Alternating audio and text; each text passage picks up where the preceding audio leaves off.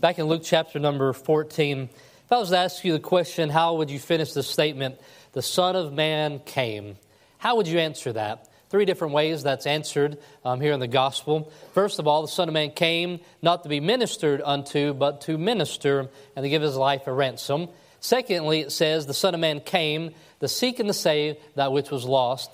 And the third way that this sentence is finished is that the Son of Man came eating and drinking, right?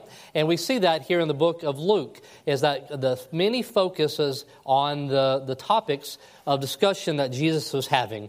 I don't think it'd be fair to say that the disciples were foodies. I think that's something that I could be called. Maybe some of you, William, could be called a foodie. We like to talk about food. We don't really care who's at the meal. We want to know, what are we eating, right?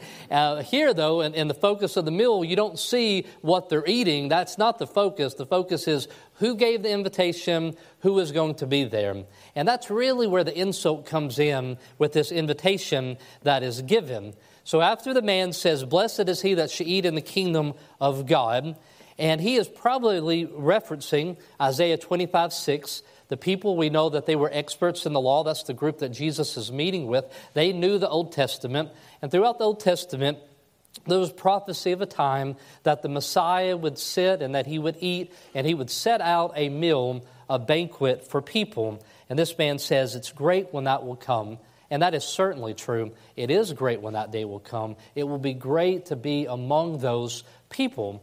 But Jesus is going to make sure it's clear to them to know it doesn't matter what kind of family you're brought up in. It doesn't matter how much of this you have memorized. You have a decision that you have to make about me if you plan to be at that meal. There's a decision you have to make about the person giving the invitation to the meal that will determine if you come to it. And he couldn't have said it any more clearly.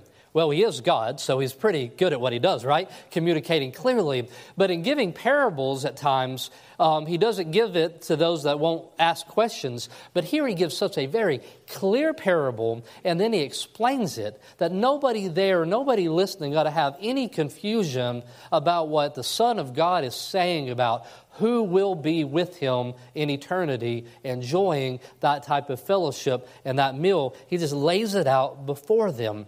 Jesus teaches us that inviting people to your house and our homes and our wealth are to make friends for the sake of the kingdom. Luke 16:9, it says, "And I say unto you, make to yourselves friends of the mammon of righteousness, that when you fail, that you may receive in the everlasting habitations."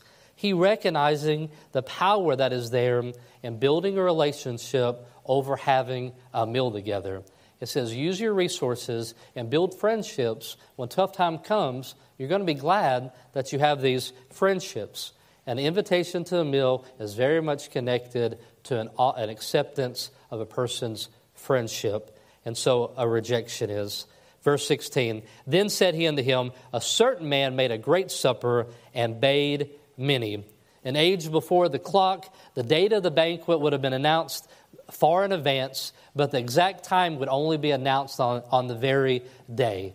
So an invitation would have been a save the date. On this day, on July the 4th, we're going to get together. I want to invite you to come. Don't make any other plans on that date. We're going to have a meal. Well, they didn't have pizza rolls and Doritos and Mountain Dew and all the glorious things that would make for a good banquet now, all right? And they didn't have the things that could be thrown into the oven real quickly. It was going to be a long ordeal to get the meal ready. So you lived knowing that sometime that afternoon around lunchtime, that word was going to come to you that the meal was ready. And here's a picture of the Jewish leaders who believed in the law and the prophets and the kingdom, but they rejected this second invitation, the Jesus, the King himself. A picture of Israel and the leadership rejecting this invitation. It says that it was a certain man that was having a great supper. Who was able to put on a great supper? It is a certain man, a man of great means, a man of great influence there in that community, a person that when you get an invitation from him, you want to be there. Because you know that this is a man that's going to be able to put out a great spread. This is going to be the place to be. But then we have not only the invitation that is given, but then it gives us the excuses that are given to them. And he sent his servants at supper time, saying that we're bidden come, and all things are ready. And all were one consent to make excuses. They're not all giving the same excuse, but they're all in agreement on the type of excuse that they're going to give. They're all in the same mind. So the first one here is there's a field that I need to go and I need to check on. I bought a piece of ground, I must needs go and see it. Well, first off, land isn't changing, all right? If you bought it yesterday, it's going to look the same today, okay? And it's going to look the same the next day. And then why did you buy a piece of land that you haven't looked at?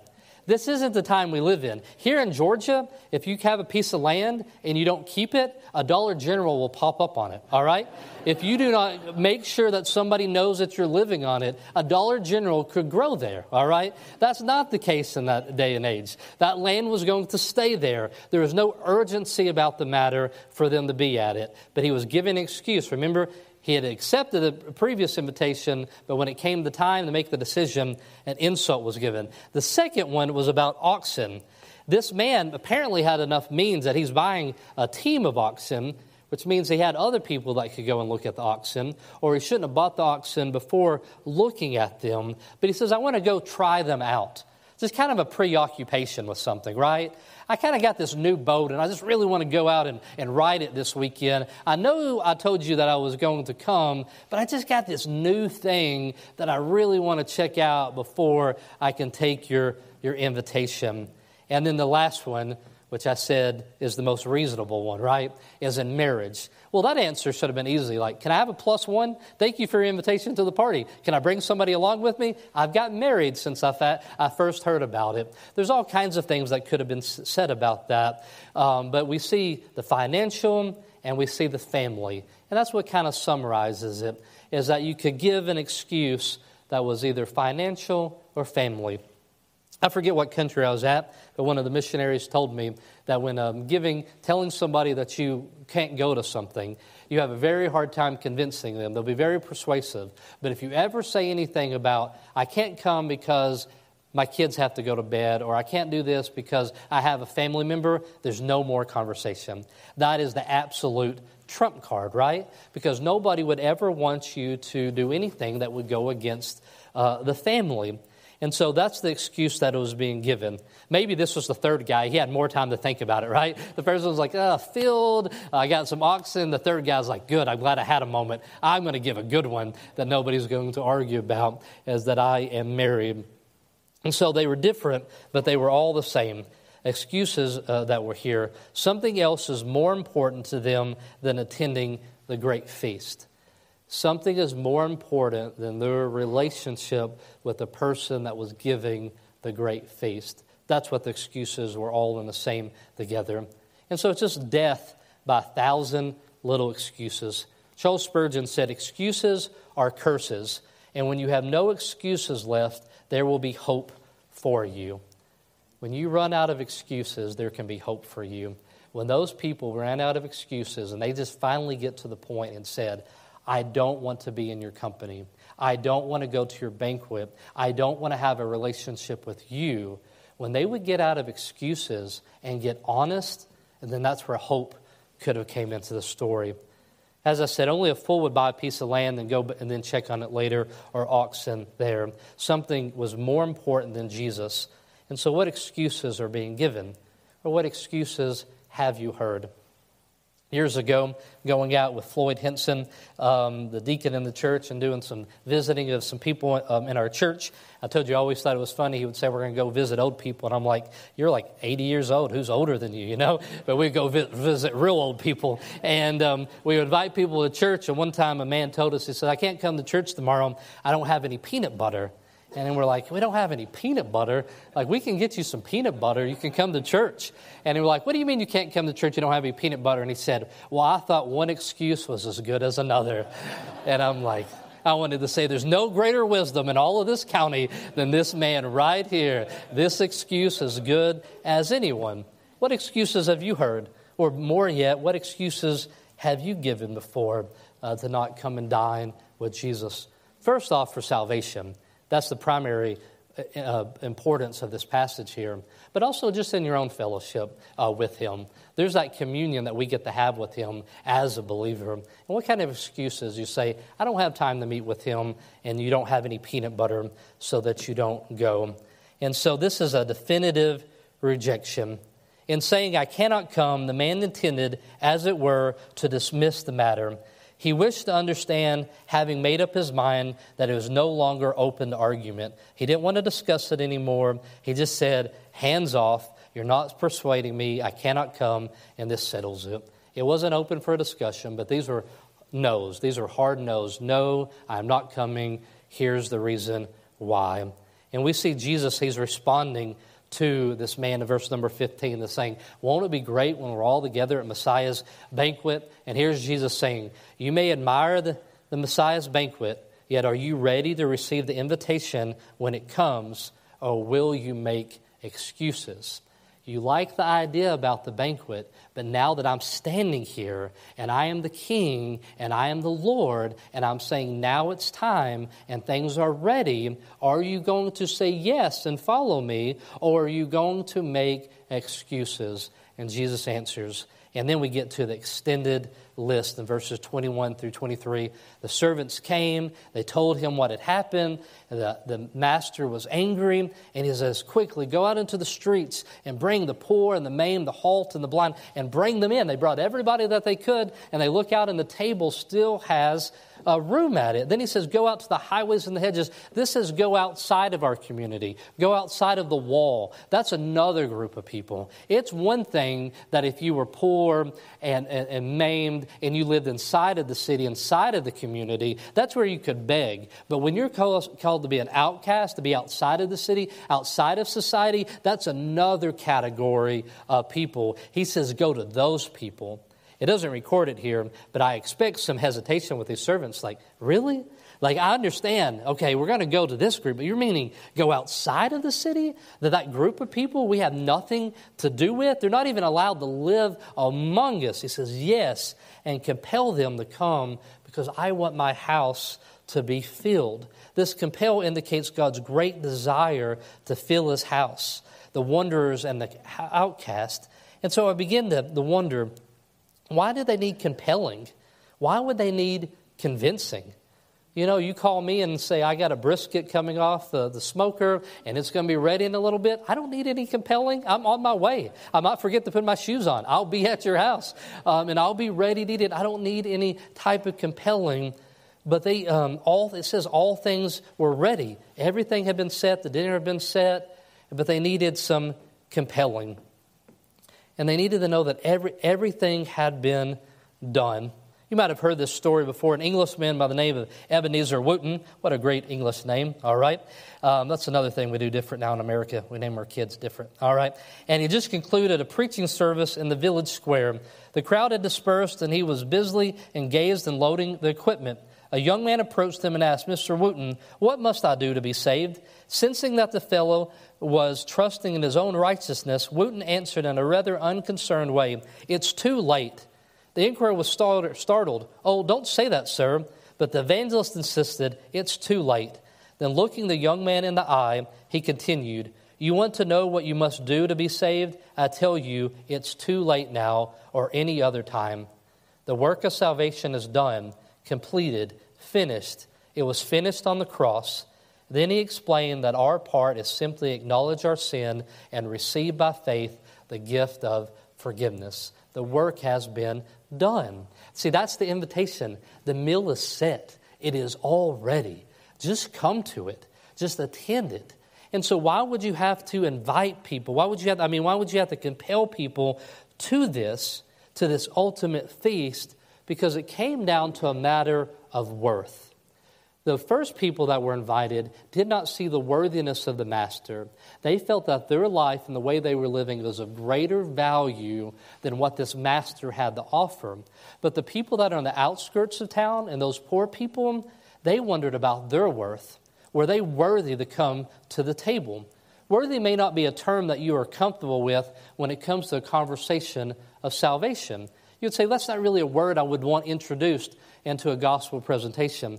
I tell you, it's a biblical concept. Jesus, Paul, John the Baptist talk about this thing of worth quite often. Jesus will soon say, he'll say, if any man come to me and hate not his father and mother and wife and children and brother and sisters, yea, and his own life also, he cannot be my disciple. But in a parallel passage in Matthew, the way that is said, it says, more than is not worthy of me. In Matthew 22:8, then saith to his servants, the wedding is ready, but the which is bidden were not worthy. They had not been prepared for this. And then Paul uses the words in Acts 13, and he says, then Paul and Barnabas waxed bold and said, it was necessary that the word of God should have been spoken to you, but seeing you put it from you, and judge yourselves unworthy of everlasting life, lo, we turn to the Gentiles. And all these passages, being worthy is expected and necessary in the Christian life. And so how shall we understand our worthiness of Jesus in view of our sinfulness? Remember the centurion in Luke 7? Lord, trouble not thyself, I am not worthy that thou shouldest enter underneath my roof. And Jesus said, there's nobody that has a faith like this man. John the Baptist, he says, he that comes after me is preferred before me. I'm not even worthy to tie his shoes. In this understanding, our preference for his worth is our worth. Our preference and our desires for his worth is our worth. Worthiness of the wedding feast is not earning or deserving or meriting it. The dinner's already set. It's already prepared. You're not asked to bring anything. There's nothing that you can do to add to it. Just like the evangelist told that young man, it's already been done. The worthiness of the feast is preferring the feast over farm and family. The worth of the guest is their embrace of the worth of the feast. And that's in the next sermon we will see where Jesus will just come to them and say, will you follow after me? Is there anything in this world that you find of greater worth to you than the worth that is going to be found at joining me? And that was why the excuses came. They did not put their value or the worth in the master and his meal. And that's why Jesus will tell them in verse number 24, for I say unto you that none of those men which were bidden shall taste of my supper. There's an exclusion. It is guaranteed. You see, Jesus always sought to shatter false religious hope. He never played around with it. He never let people be delusioned about it. He never put his arm around a Pharisee and said, well, we worship the same God. We're both going to the same place. You're my brother. He never put his arm around the scribe who was living in delusion and said unto him, you're a student of the Old Testament and worship the God of Israel. We're both brothers. He never put his arms around the synagogue crowd and said, you're doing a really good job. God's going to accept this, your religious effort in his name. He exploded every time the false religious security of the Jews at every level, at the level of the Pharisees, the scribes, and the level of the people in the synagogues. And Jesus always sought to shatter false religious hope. And this is critical in evangelism, is that people know that their worth must be found in him, that he is the one that is worthy. And that our recognition that he is worthy and that we are not, and that his value is greater than all of these things in the world, is what allows us to be there with him. So anybody who lives under some kind of misguided assumption that they're headed for heaven needs to know that it's not just assumed like it was with the man in verse number 15, but there's a decision that every one of us have to make. And there's a common man has a place at the table. Mark 12:37, it says, and whence he is he the son? And it says, the common people heard him gladly. Every one of us ought to be common people. Every one of us ought to have a proper view of who we are. These were uncommon people. These were people that saw themselves as more valuable. These were people that saw their agenda as greater than that of the God of heaven. These were people that were just too busy to take a day to go and spend this time with that master. And those others think are more likely to be at the table, the religious, will not be at the table, and those who will be will come from surprising places. Many said, Lord, Lord, and he said, I knew you not, knowing it's about a relationship. It's not about a vocabulary. It's not about memorizing Scripture. It's not about being able to say that you said, Lord, Lord, or saying that you did things in his names. It's about knowing him. James 2:5, hearken, my beloved brethren, hath not God chosen the poor of this world rich in faith and heirs of the kingdom which he has promised to them that love him. We need to have the view that Jesus gives about who will be at that banquet. And it will not be those that have found that they are worthy to be there. It's those that have found him to be the worthy one. And so it says the master in verse number 21 is angered at their response. The master of the house, being angry, said unto the servant. And so this story seemed at first to those that were listening, it might seem to even be kind of ridiculous. It might even seem like Jesus was telling a joke, if you will, because this isn't going to happen. Nobody gives an invitation like this and then people don't come to them. And so they would certainly understand the anger that was coming there. John 3:36 says, He that believeth on the Son hath everlasting life, and he that believeth not the Son shall not see life, but the wrath of God abideth on him. That's the anger that's being spoke about, that the wrath of God abides on those who do not accept that invitation that is given. So Jesus extends an invitation. He extended it to all. He went to one group of people and they weren't accepting it, and he continues doing that. We know in this case that to the Jewish people, that wasn't the only people that God was offering salvation, but God had a special work for them, that he was going to use them to share the gospel with all mankind. And then now as a church, we have that opportunity to do the same thing, but God comes. And then now he calls on us to go out and extend that invitation, an extended guest list. And he tells us to compel people, to persuade people, to give our every bit that we can. As we look at it on this side of salvation and knowing Christ, we think, how could anybody not want to be at this? How could anybody say no to what we're offering? I can't even imagine seeing life through any other way than through my belief in Jesus Christ. But there's many reasons. Because there's groups of people out there today that do not see their worth in Christ. They do not see the value in him. And they're so preoccupied with the things of this world. And we need to compel them. We need to tell them what you're living for is shallow and it won't last. The excuses that you're given not to think about the things of God are really a rejection of God. It's not that you're just too busy with business. It's not that you're just too busy with family, but you are being very decisive in making a decision that rejects the God of heaven. And I need to compel you to the truth. Then there's other people that we find on the outskirts of society, those that consider that are blind and maimed, and they say, I'm just not worthy. And you get to tell them, well, it's good news. Because you recognizing that you're not worthy allows you to see the worth in him, which brings you to the place that you can be at that table. And compel them to defend your faith, to use the word of God, and understand where they are at, and to bring them to it. Because the time is short, and the meal is prepared, and the Father is expressing to us that he wants his house full. He doesn't want there to be an empty seat. There is enough room for everybody. And they're there. And now we get to be what an opportunity, right? How fun is that to be a servant, to be running out and saying, you're not going to believe this. My master has this table spread, and it is incredible. And I would name some food, but you guys are already hungry enough, okay? But this table is spread, and he wants you to be there, and he wants you to sit at his table, and you can come right now. And people just look at him and they say, surely not me. Nobody's ever wanted me at a table.